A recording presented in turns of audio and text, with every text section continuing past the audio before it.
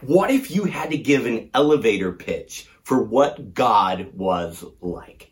Sometimes in business, they tell you to develop a 30-second explanation of your business plan or your big idea so that if you just happen to step into an elevator with the CEO or the vice president, you can share with them quickly before they get off at the next floor what your idea is about.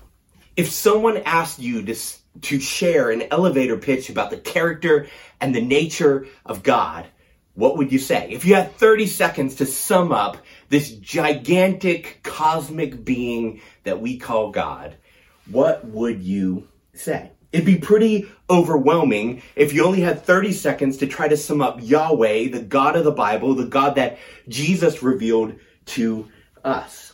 We've spent the last 6 weeks fleshing out who God is, what he is like, what his character and nature and behavior look like. And I thought it would be a good idea as we come to the end of the series here in the next few weeks to talk about the simplest easiest way to sum up God and what he is like quickly. And the best way to do that is God is love. Now that seems really, really simple, but there's an incredible amount of depth in that little 3-word sentence. And in a few minutes, we're going to dive into 1 John 4. And over and over again in 1 John 4, John, the apostle, says this: God is love. And then he fleshes out all these great details and all this great meaning as a result. John was the last living apostle. All the others had been killed for saying Jesus came back from the dead. And he sums up his experience with Jesus after all these years. He's now an old man, and he sums it all up like this: God is love. Now, this doesn't mean love is God. Love doesn't determine reality, but God always acts out of and acts on behalf of and because of love. If love is God, then love gets to define God. But if God is love, God gets to define what love looks like. Now, sometimes at weddings, if you've been to a Christian wedding or a religious wedding, sometimes they'll read out of 1 Corinthians 13. It's sometimes called the love chapter of the Bible. And in 1 Corinthians 13, it goes on and on about all the great attributes of someone who loves. It says love is patient and kind and long-suffering. It does not envy. It does not boast. And every time I hear that, I think of how far short I fall of actually truly exemplifying love. I love Darby, but I fall far short of looking like a 1 Corinthians 13 lover. But I think 1 Corinthians 13 isn't just about making us feel like we're inadequate when it comes to love. I think if God is love, 1 Corinthians 13 is actually revealing something about who Yahweh is and what he's like and how he behaves towards us. I think if we read it as Yahweh is these things because Yahweh is love, it would change how we read that chapter. Let's just read it real quickly, a couple verses from 1 Corinthians 13, and I'm going to put in the name Yahweh instead of the word love. Yahweh is patient. Yahweh is kind. He does not envy. He does not boast. He is not proud. He does not dishonor others. He is not self-seeking. He is not easily angered. He keeps no record of wrongs. Yahweh does not delight in evil, but he always rejoices with the truth. He always protects. He always trusts. He always hopes. He always perseveres. Yahweh never fails. God is love. And that is the God that Jesus revealed to us. This is the God that we serve in the Christian faith. This is how a God of love acts and reacts, how he behaves. And so this is why John can sum up this gigantic person that we call God. This Trinitarian community of love. This is why he can sum it all up and say, God is love. 1 Corinthians 13 is a primer on the way that Yahweh behaves. And so we can sum all this up by the simple sentence, the elevator pitch for God, if you were, and say, God is love. Yahweh is love. Jesus is love. Now, the Apostle John, who wrote the Gospel of John, 1st, 2nd, and 3rd John, letters to the churches, and then the book of Revelation, he would often refer to himself as the disciple that Jesus loved. And when he was writing his letters, he would often use this term for the people reading his letters. He would say, beloved, you should behave like this. Beloved, I'm praying this for you. John was someone who saw the world in every aspect of his life through the lens of love. He was the last living apostle, and he's had 40 to 50 years now to think and to practice the ways of Jesus. And after all this time, he comes to this summation of everything that he's seen, everything that he's experienced, everything that he's learned from walking in the ways of Jesus for 40 or 50 years now. And he sums it all up by saying, God is love. Let's look at what he writes in 1 John 4, verses 7 through 21. Dear friends, let us love one another because love is from God, and everyone who loves has been born of God and knows God. The one who does not love does not know God, because God is love. God's love was revealed among us in this way. God sent his one and only Son into the world so that we might live through him. Love consists in this, not that we loved God, but that he loved us and sent his Son to be the atoning sacrifice for our sins. Dear friends, if God loved us in this way, we must love one another. No one has ever seen God. If we love one another, God remains in us, and his love is made complete in us. This is how we know that we remain in him and he in us. He has given us of his Spirit. And we have seen and we testify that the Father has sent his Son as the world's Savior. Whoever confesses that Jesus is the Son of God, God remains in him and he in God. And we have come to know and believe the love that God has for us. God is love. And the one who remains in love remains in God, and God remains in him. In this, love is made complete with us so that we may have confidence in the day of judgment. Because as Jesus is, so also are we in this world. There is no fear in love, because perfect love drives out fear, because fear involves punishment. So the one who fears is not complete in love. We love because he first loved us. If anyone says, I love God, yet hates their brother or sister, he is a liar. For the person who does not love his brother or sister whom he has seen cannot love God whom he has not seen. And we have this command from him. The one who loves God must also love his brother and sister. As John says it over and over again in this passage, God is love. After spending 40 years emulating the way Jesus lived and loved, he's become confident that this is the best elevator pitch for God, what he is like, how he behaves, who he is. God is love. The modus operandi of God is love. His standard operating procedure is love. Everything flows out of an abundance of love. A few weeks ago, we talked about how the Trinity created because they lived in a community of love and they wanted to share that love with more beings. Everything that God does is based on love. He doesn't take any action that wasn't motivated by love. He doesn't speak unless it's motivated by love. He doesn't move unless it's in response to love. This profoundly changes the way that you think about God. God doesn't act in your life. He doesn't act in your world unless it's an expression of love. God takes no actions, no steps, no efforts unless love is the motivating factor. Many times we imagine a God who is angry with us, who wants to punish us, a God who is motivated by vengeance. No, we have a God, we serve a God who does nothing except actions out of love. And John says here that we know that God has loved us because he sent his Son into the world, not to punish us, not to destroy us, but instead to die for us. In John 3:16 through 17, it says, For God so loved the world that he gave his one and only Son, that whoever believes in him should not perish, but have eternal life. For God did not send his Son into the world to condemn the world, but to save the world through him. It wasn't an angry God coming to condemn you. It was a loving God coming to save you. It doesn't say that God hated the world, but then Jesus came and died, and so now God loves the world. No, love existed before we loved God. God loved us so much that he came and died so that we might love him. Love is the driving force, the key factor, the catalyst for everything that God does. Love is the key factor to every way that God interacts with you in your life. God doesn't want to punish you or torture you. He loves you. He wants your best because he loves you.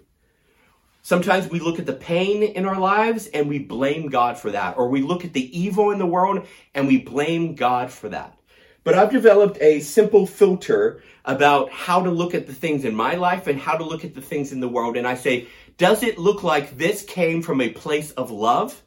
If no, it didn't come from God. Because God simply ceases to be who he is if he does something that's not motivated by love. If he takes an action, if God is love and he takes an action that is not love, then he is no longer God.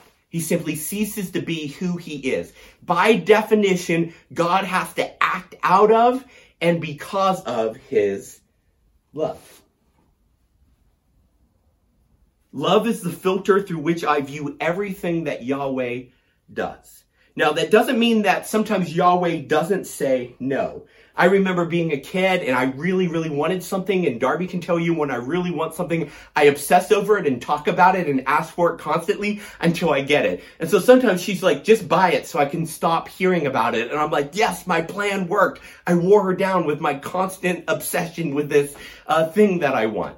And when I was a kid, I was the same way, and I'd want something, and I'd ask for it, and I'd ask for it, and I'd ask for it. And my parents would sometimes say no. They didn't do that because they didn't love me. They did that because they knew that if they bought me the flamethrower I kept asking for, I would burn the house down and burn the neighborhood down and end up in probably a prison for children, right? They said no because they loved me. And there are times when Yahweh will say no to you, and you'll feel like it's because he hates you, but it's actually because he loves you. Because he has a better sense of the big picture. He's saying no out of love, not out of hate. I remember sometimes my parents would tell me no, and I'd say, you hate me! But they didn't hate me. They bought me food every day. They provided for me a house to live. They helped me with my homework. They spent time with me. They put up with me when I was whiny and sick and bad. They loved me. And sometimes a loving being says no. Hebrews 12:6 says, the Lord disciplines the one he loves. The Lord is going to restrict you, to teach you, to mature you, to help you to grow. And he corrects everyone he accepts as his child. Sometimes I hear people say this, God loves you exactly as you are. That is so true. Because God is love, he loves you even when you don't love him. But I think that's an incomplete statement to just think of God loving you exactly as you are, because it seems to excuse how you are now. God loves you too much to let you stay as you are. His love for you longs for you to become the best you can become, a you that lives and loves like Jesus. His love is going to guide you to live and love like Jesus did, because Jesus lived the greatest human life anyone has ever lived. I love verse 17 in this passage we just read. In this, love is made complete. It's made full. We can have confidence about the day we stand before God, because as Jesus is, so we have become in this world. By becoming students of Jesus, we are beginning to live and love like God did. And God will sometimes say no. He'll sometimes restrict you in order to help you mature and grow in your love. If our God is love, we should love others. That's what John talks about in this passage a great deal. He goes on and he says, if you love God, or so you say, and yet you hate your neighbor, you hate your brother, you hate your sister, you don't really love God. Our idea of what God is like ends up affecting who we become. We've been talking about that all through this series. A wrong idea about God leads us to become the wrong kind of people. We can be a person who uses a lot of religious words, but is vicious and controlling or constantly complaining. A person who hates instead of loves. We can say all the right Christian things and have all the right religious answers, but if we have the wrong view of God, not as a loving God, but as some other type of God, it will lead to us interacting with people in the wrong way. We won't love people. John argues that if there is another human we cannot love, it reveals a major issue with the idea, the mental image we have of what Yahweh is like. He says you have the wrong view of God. You have the wrong idea about God. You're worshiping the wrong God if there's somebody you hate, if there's somebody you can't love. A mark of being a student of Jesus Christ is that year after year, we are becoming people of love. We're becoming more loving, capable of greater expressions of love to people who are harder and harder to love. John goes so far as to say that hate reveals a heart that has never encountered Jesus. He says, you do not know God if you do not love your brother or sister. because Jesus taught us to live and love like him, and Jesus loved his enemies. He loved those who were crucifying him. He loved those who were taunting him. He loved those who were rejecting him. In Luke 6:32, Jesus said this when he was teaching his disciples. If you love those who love you, what credit is that to you? What's the big deal? He says everybody does that. He says the worst people in society love those who love them. But if you love your enemies, then you're now loving like your Father in heaven. See, it's easy to love the people who love us, the people who like us, the people who are like us. It's hard to love the people who hate you, the people who betray you, the people who talk about you behind your back, the people who misuse you or speak ill about you. Loving those people takes a supernatural love that you can't find in yourself, that you'll only find by embracing the ways of Jesus, by becoming a student of the way that he lived and loved. He will give you the supernatural strength, his Holy Spirit, to enable you to love those that seem impossible to love. We need a love from outside of ourselves, a love from God, a divine love, in order to love people who don't love us. Love longs for the good of the person who hurt you. Love longs for good to come to those who speak ill of you. Love longs for good to happen to those who have mistreated you.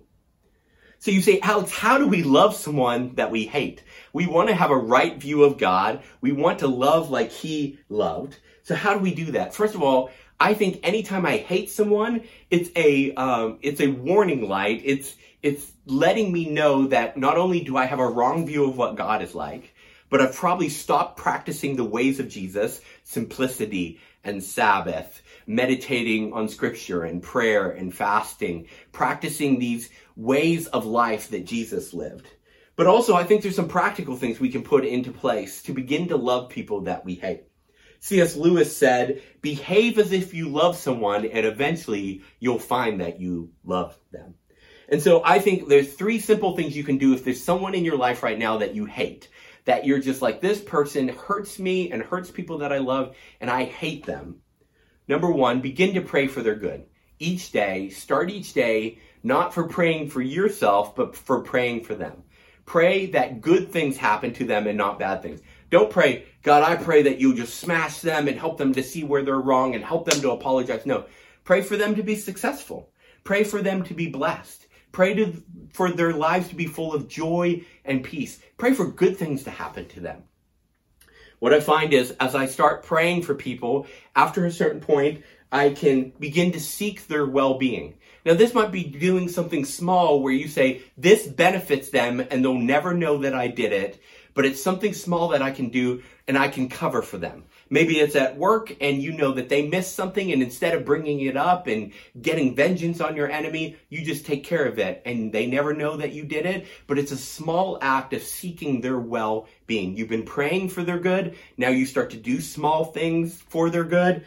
And then finally, give them something good with no strings attached. When we give gifts, it knits our heart to someone. It helps us fall in love with someone. Now, we think getting gifts would make us love people, but that's not how humans work. For some reason, when you give a gift, your heart explodes with love towards the person you're giving a gift towards. And just as we've seen God's heart explode with love as he offers himself, his son, to us, our hearts explode with love when we give something good with no strings attached to our enemies. The last thing that John talks about in this passage is that love is bigger than fear. He says there's no fear in love. If we're experiencing fear, it's because we have an incomplete view of God.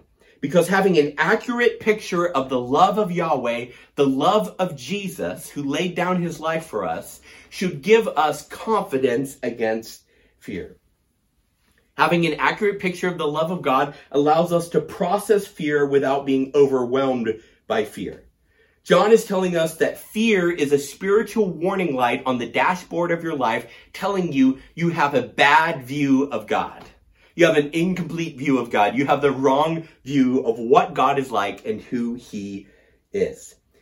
It is telling us when we're afraid, when we're captured by fear, It's telling us that we have a view of God that is not loving. We have a picture of God that does not say God is love. If God is with us and for us, who could be against us? What virus could be against us? What nation could be against us? What economy could be against us? What fear could hold us? What could we fear if God, Yahweh, who created everything with a word, loved us and was for us and was willing to die for us? This clear picture of God's love allows us to face fear and not be ruled by fear, because we recognize that the universe is actually poised to benefit us because a kind and loving God with unlimited abundance calls us his children, his sons and his daughters. Now, when I was growing up in Tennessee, rednecks in trucks with giant oversized wheels would often pass my family's small minivan on blind curves on these back roads of windy Tennessee. And every time a big truck with oversized wheels and mud splatters on it would pass us, they would all have the same bumper sticker on the back, and it would say, "No fear." And my dad, in typical dad joke fashion, he would often say something like this, "Yeah, no fear, no brains either." And we would all chuckle in the car, even though he had said it 1,000 times. John isn't suggesting that we live a fearless life in the sense that we live without brains. He's not saying that we say, well, you know what? I'm not going to wash my hands anymore because no fear, because God is love. He's saying that we exercise wisdom, but we don't allow fear to control our minds and our hearts and our emotions. He says having a proper view of God's love won't make you stupid, but he said will make you free from the control of fear and worry. He isn't suggesting that we put our heads in the sand and deny reality. He's suggesting that we look up to the real life challenges in our world, and then we don't stop there. We keep looking up higher and higher to the benevolent, loving God who is smiling down on us.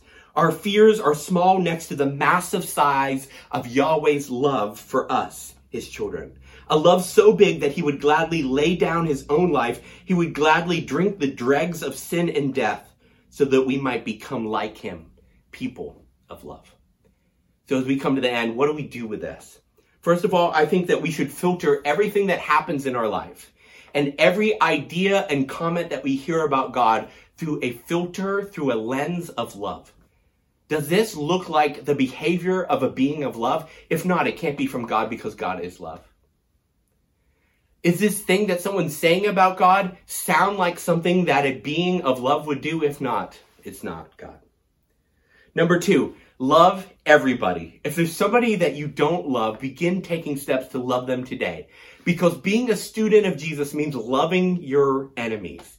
And perhaps one of the best ways to grow and mature as a student and apprentice of the ways of Jesus is to begin to love that person that for so long you have hated. And finally, overcome fear by leaning into love. Maybe you need to go to the Gospels, these biographies of Jesus, Matthew, Mark, Luke, and John, and just begin to read about what Jesus was like, how he is a being, a person of love. And have your mind renewed and refreshed, because a wrong picture of God will lead to a heart controlled by fears, a head controlled by fears, but a right picture of God will show you a God who is with you and for you and in love with you. And the Bible's not just a place where we go to get information about God. It's a place where I believe you can have a divine encounter with God. And so as you open up Matthew, Mark, Luke, and John, might I suggest that you just start with a simple prayer? Jesus, if you are real, if you are a God of love, will you meet me in these pages as I read today? Will you renew my mind and show me what a God of love looks like, what a God of love speaks like, what a God of love acts like? Let's pray. Lord Jesus, thank you that you are a God who is good. You are a God of love, not a God of anger or hate or judgment or fear. God, I pray that you will help us to become people of love, that we will be growing in love as we become apprentices of your way of life. Lord, I pray that you will take away our fear by recapturing our imagination with your goodness, Remind us of your power, but more importantly, remind us of your love. And Lord, I pray above all that we will filter everything we hear about God, everything we say about God, everything that we experience that might be from you through a lens of love. And I pray all these things like I believe Jesus Christ would. Amen.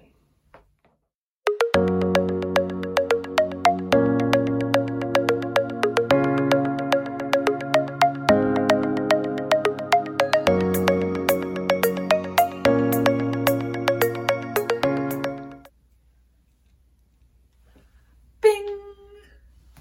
What's your elevator pitch? God is love.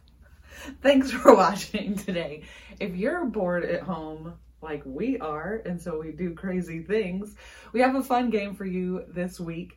If you watch this sermon and count how many times Alex said God is love and send us a message, you can be entered to win a $25 Amazon gift card. So send us your numbers and your tallies of how many times you think Alex said that.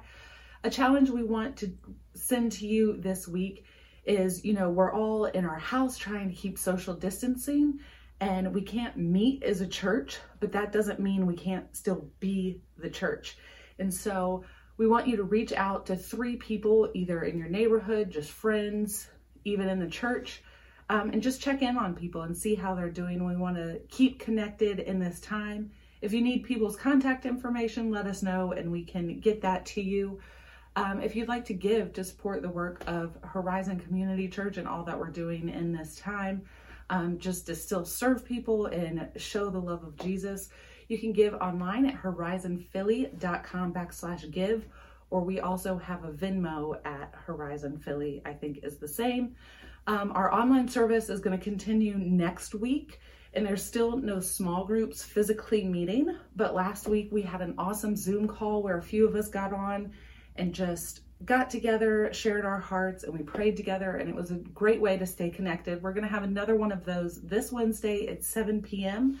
So if you want that information, it'll be in the weekly email, but if you don't get it, just let us know and we can also send that to you. If you want to connect with us, you can send us an email at connect@horizonphilly.com, or you can give us a call at 484-380-5833. We hope you guys have a great week and we love you.